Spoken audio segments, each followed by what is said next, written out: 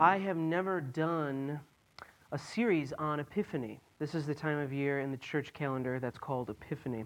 And I'm going to talk a little bit about what that means and why I think it's actually a really important time of the church calendar. But we're starting this series called New Year, Same Promises.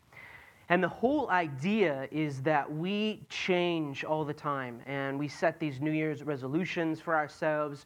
We want to read less and eat more, and we just want to be overall worse people in our lives because of the things that we decide to do or decide not to do. And every decision that we make is a character decision. It's building us in one way or another. It's revealing who we are. It's revealing who we aren't.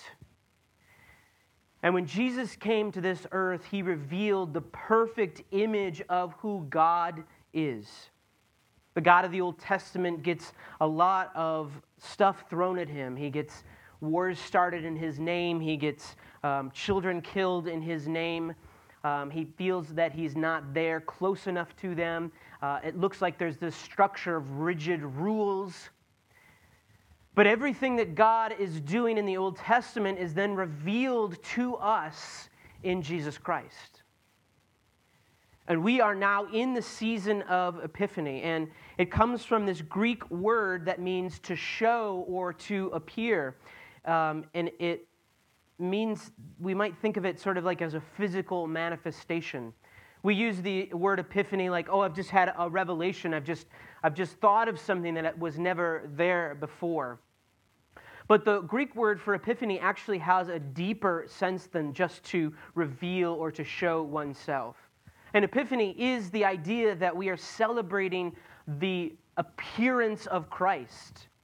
So much of the time that we spend is in Advent and that preparation and that waiting, and then Christmas is here and the child is born, and then we are preparing ourselves for Easter and what comes next in the life of Christ.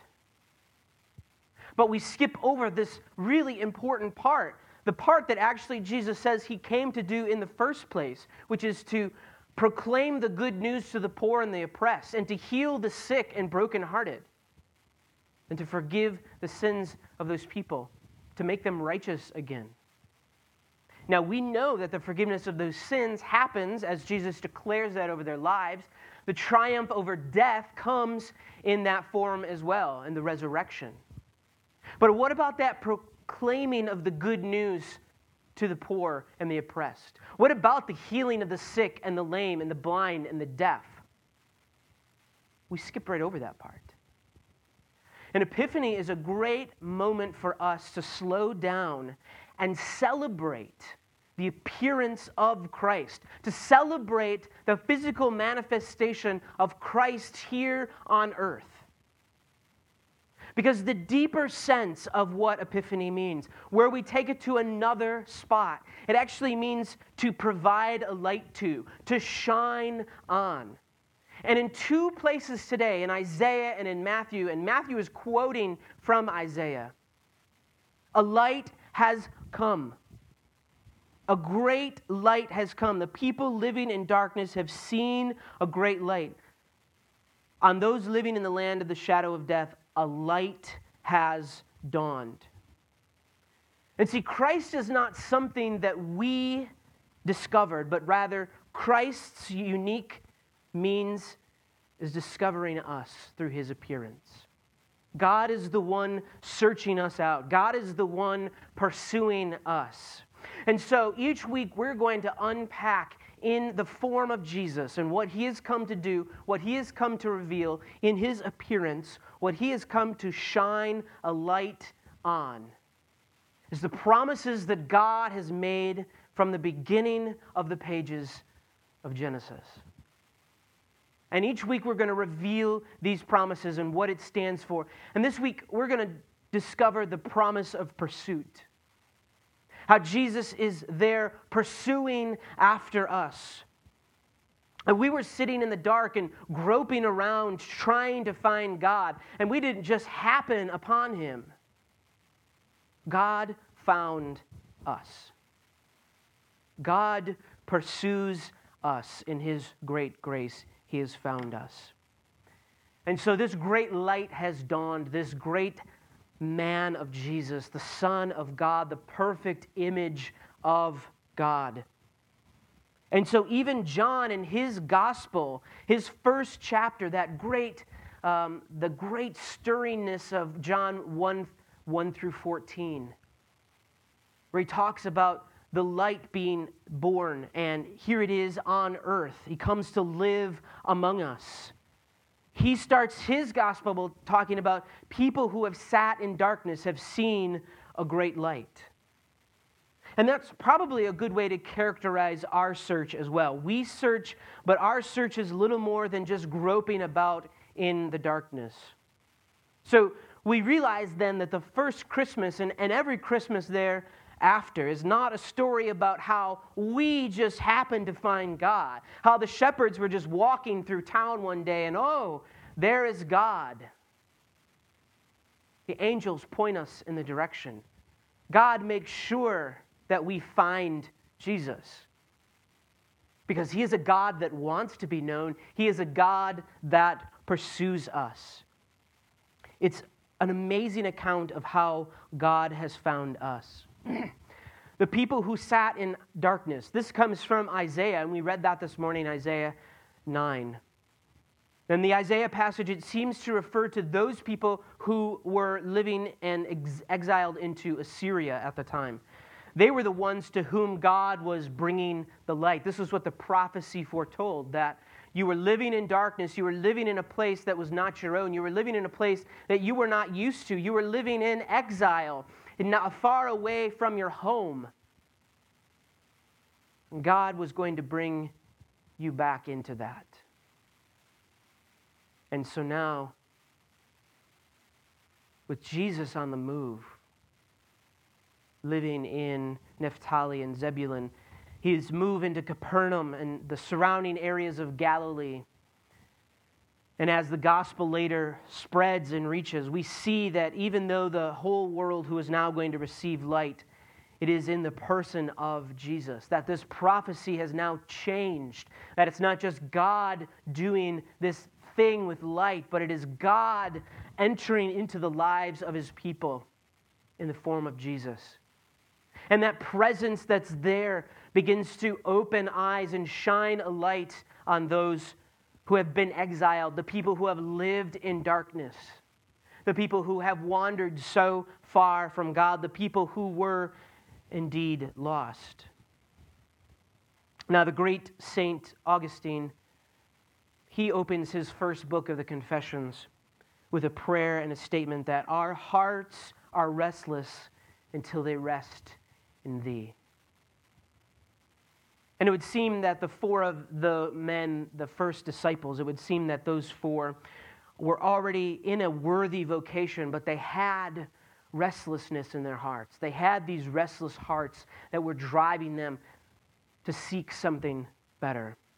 And they just don't stumble upon it. And this is the same thing that happens in our world, that we feel restless. We feel in our hearts that there's something bigger, there's something better, there's something that we ought to be focused on. And then we just dive into our work, or we dive into our families, or we dive into service, or we deny our feelings or our thoughts. And we start to say that these things can be the answer to what's caused us pain. These things can drive us to seek God and to see the things in our lives that are missing. And I think a lot like those fishermen who wanted to bury themselves into their work. They thought that maybe if they could just get that next big catch, if they could just find that one next thing that they were chasing, that everything would feel better. And yet their hearts trembled in them in restlessness, because they did not have the light. They were still living in darkness. And when they heard Jesus call to them, they could do nothing else but leave everything behind and follow. Now, conventional rabbis, rabbi is just a Jewish word that means teacher. And so conventional rabbis, of which Jesus was not a conventional rabbi, he was a rabbi, he wasn't conventional. They didn't call disciples. You didn't go out and beat the bushes. It was considered bad form if you were out asking people to become your disciple. It meant your teaching was not strong enough. It meant you were not charismatic. It meant that you did not have much to offer. If your teaching wasn't drawing people in, if you weren't charismatic enough to draw people in, then it was just a waste of time. How little has changed when we're so enthralled by mega churches and charismatic pastors who have this cult-like following, that we are sucked in by that teaching, by that charismatic teaching and preaching. It's not the weight of their words, but it's who they are and who they project themselves to be. If you can't get people there on that basis, then what is your call? What is your fame? What do you have to offer me? I have nothing as a pastor to offer you except the love and grace of Jesus Christ. And I will preach that forever. But we don't have anything flashy here. We don't have anything fancy here. But we have Jesus. And when we hear the call of Jesus in our lives to come and follow, we leave everything behind and follow. It was your teaching that was meant to call people into you, not your voice. And yet we know His voice. He knows our names, as we sang about this morning.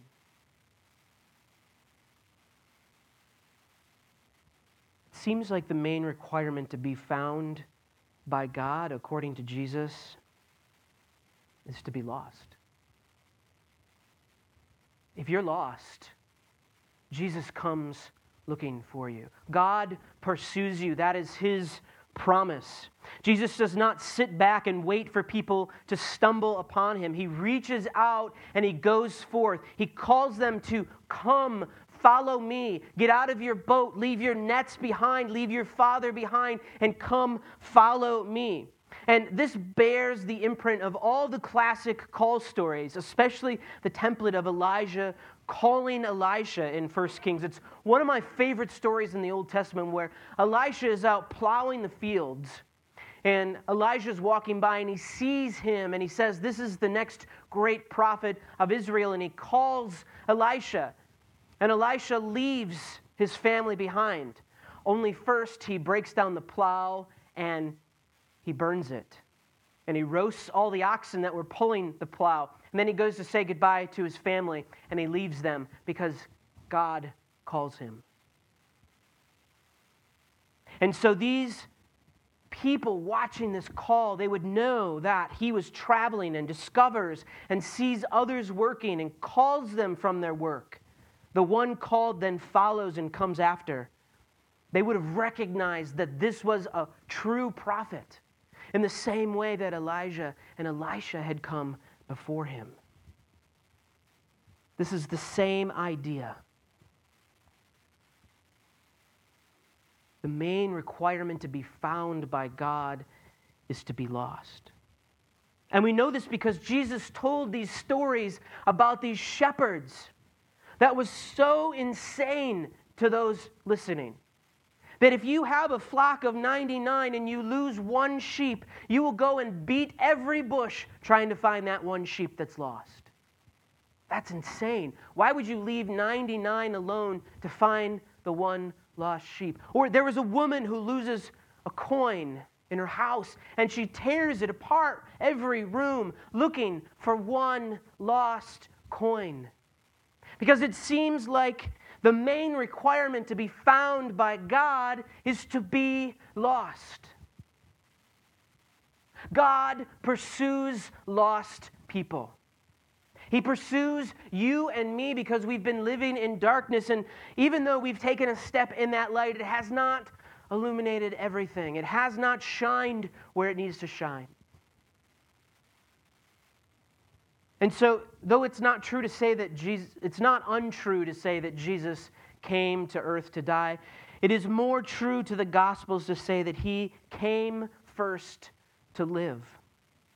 He came to announce, invite sinners into, proclaim the demands of, and in the end, bring in God's kingdom.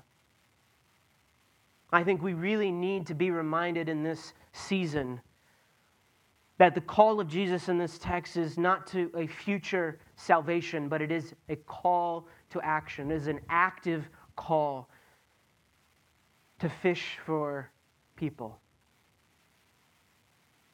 Because isn't it amazing that as God pursues us, He calls us into that and says, listen, I'm pursuing you, and I want you now to pursue others. Because see, the old model of the church, the old idea was that I'm going to get a pastor to save you. I'm going to bring you to church, and that's going to save you, and you're going to be illuminated by God's truth because you're going to be impressed with the things that happen in church. Jesus did not say, follow me to church. He said, follow me. And as we are called to follow Christ in every step that He takes, in every moment moving more toward God and our righteousness, we are asking the people around us to do the same thing. Paul says, follow me as I follow Christ. And so I look here as a pastor, and I'm not trying to be fancy. I'm not trying to do big things. All I'm saying every single week is follow me as I follow Christ. That is our action today. I'm not trying to get you into heaven. I'm not trying to get you into the country club. I'm not trying to give you great coffee. I'm trying to get you to follow Christ. The Bible is not so much a long record of our search for God, but rather it is an amazing account of the extraordinary lengths to which God will go to search for us. You notice it coming out of Christmas. That's why Epiphany is so important out of Christmas, because hardly anyone in any of those stories of Christmas was looking for God. Why would they? They weren't searching for something more meaningful in their lives. They were not looking for some way to find a deeper significance.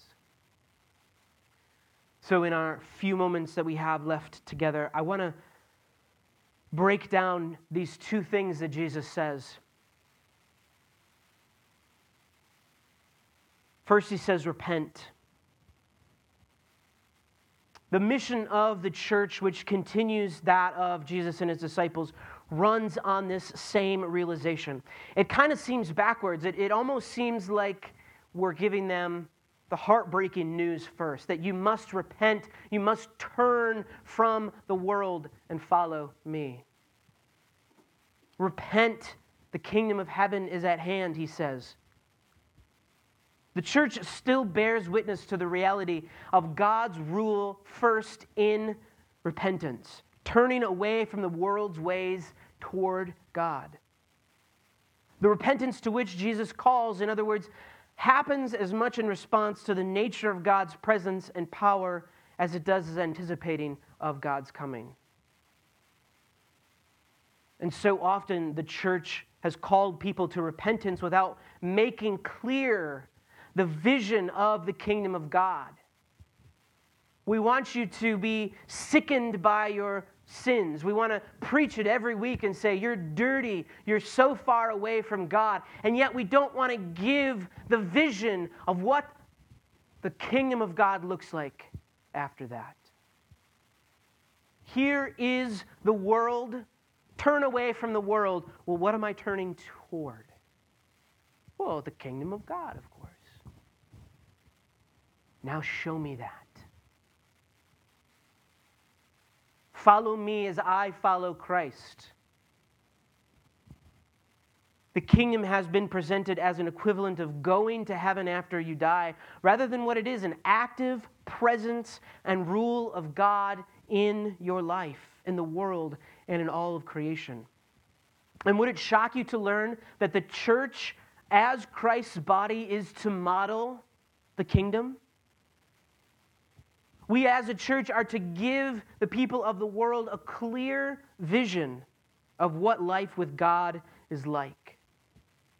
The values and visions and passion of God's kingdom are to take life in our local church so that people see the benefits.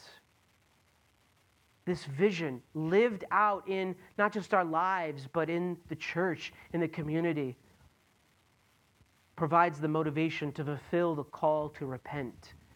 We say, turn from the world, turn toward this, do this thing with us. Yeah, I just don't see it. I just don't believe in your God. I just don't think that there's some magical wizard up there living in the clouds doing his thing. Okay, that's fine. But I want you to see what things could be like. I want you to see the beautiful picture that Jesus intended when he planted the church. When he said, Peter, I want you to take these people with you, and I want them to follow you as you follow me. Because the kingdom of heaven is at hand. Repent, for the kingdom of heaven has come near, is what John the Baptist said in the beginning. Matthew signals the essential continuity and consistency of the ministries of John and Jesus. But there is a significant difference. When John says the kingdom is near, he means near but not quite here yet. But when Jesus says it, he says near, here, at hand.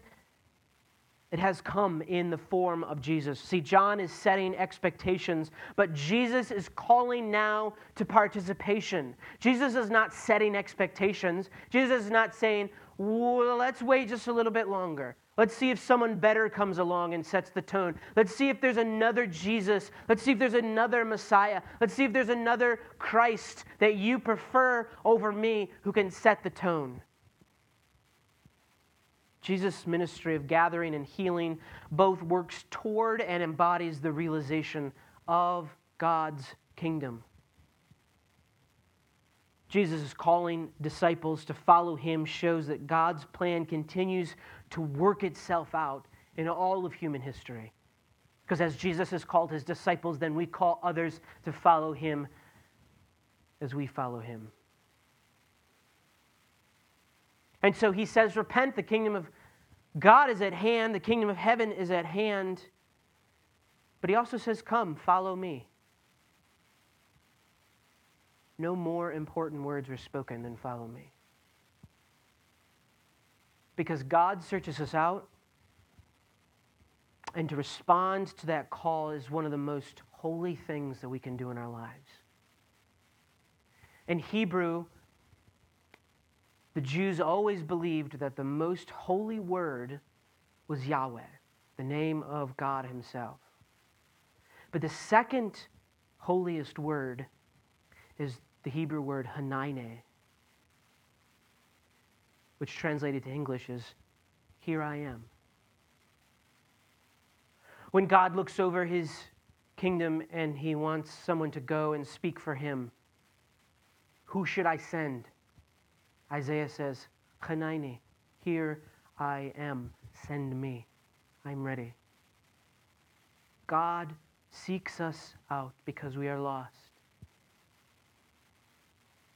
And the greatest thing that we can do in our lives and in the lives of the people around us is to say, here I am. Send me. Let me be an active participant in your kingdom.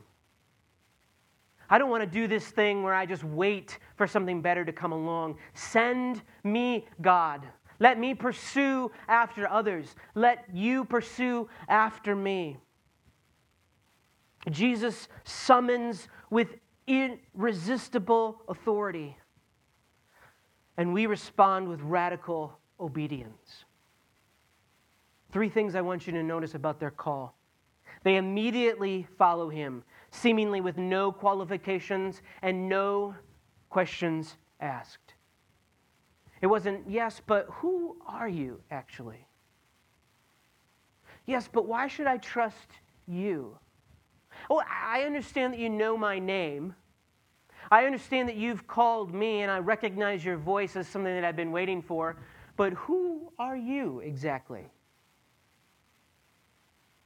There was no waiting. It was immediately they stood up and got out of their boats. They left their net behind and they followed him. They leave their boats and they leave their nets, which means they leave their profession. This lucrative business of fishing, this was a fishing area. They leave it behind to walk after Jesus. You know what I think is really funny about the disciples?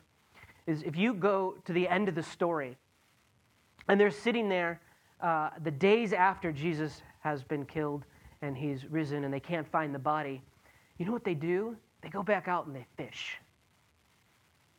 And Jesus finds them again doing the same thing that he called them away from. He calls them out of the boat a second time, and a third time, and a fourth time. And he says, come and follow me. Leave this thing behind. You don't have to worry about being provided for. You don't have to worry about where your meal's going to come from. You don't have to worry about those things because now you're in my house. I've called you, and now you're good to go.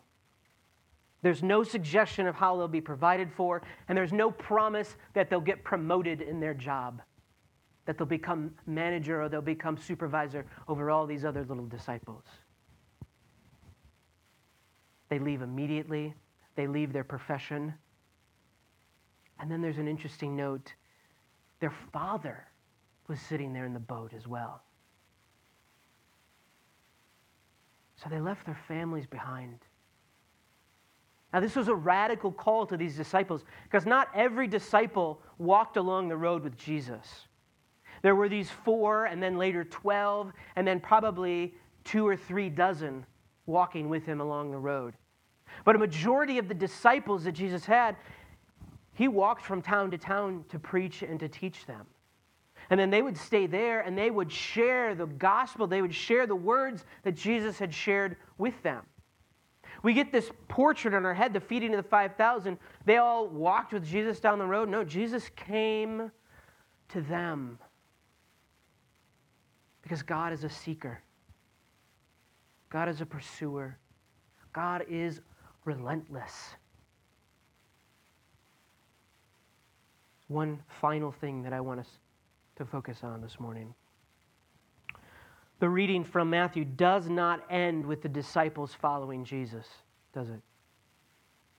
Verse 23 reminds us what Jesus sets about doing. It's not just enough to follow Jesus. It's not just enough to walk down the road with him. It's not just enough to go from town to town and stand up for him when he's bullied. Jesus can take care of himself in a crowd, by the way. How many times does he slip out of the way when they go to arrest him? The reading ends by reminding us what Jesus sets about doing. As these 4 and others become his disciple, Jesus goes throughout Galilee teaching in synagogues and proclaiming the good news of the kingdom and curing every disease and every sickness among the people. To understand whether the voice we're hearing is truly the voice of God, we have to examine the person behind the voice to see if the person is consistent with the God who is revealed to us in Scripture. It is this time of revealing. It is this time of illumination. It is this time that we come together and we celebrate what God is doing in our lives, what God has come to us as the perfect image of God standing in front of us, saying, I see you, now come follow me. He pursues us. He loves us. He is relentless. And so therefore, if we are to mark that in our lives, if we are to live out the vision of Jesus in that promise, we too must pursue those around us.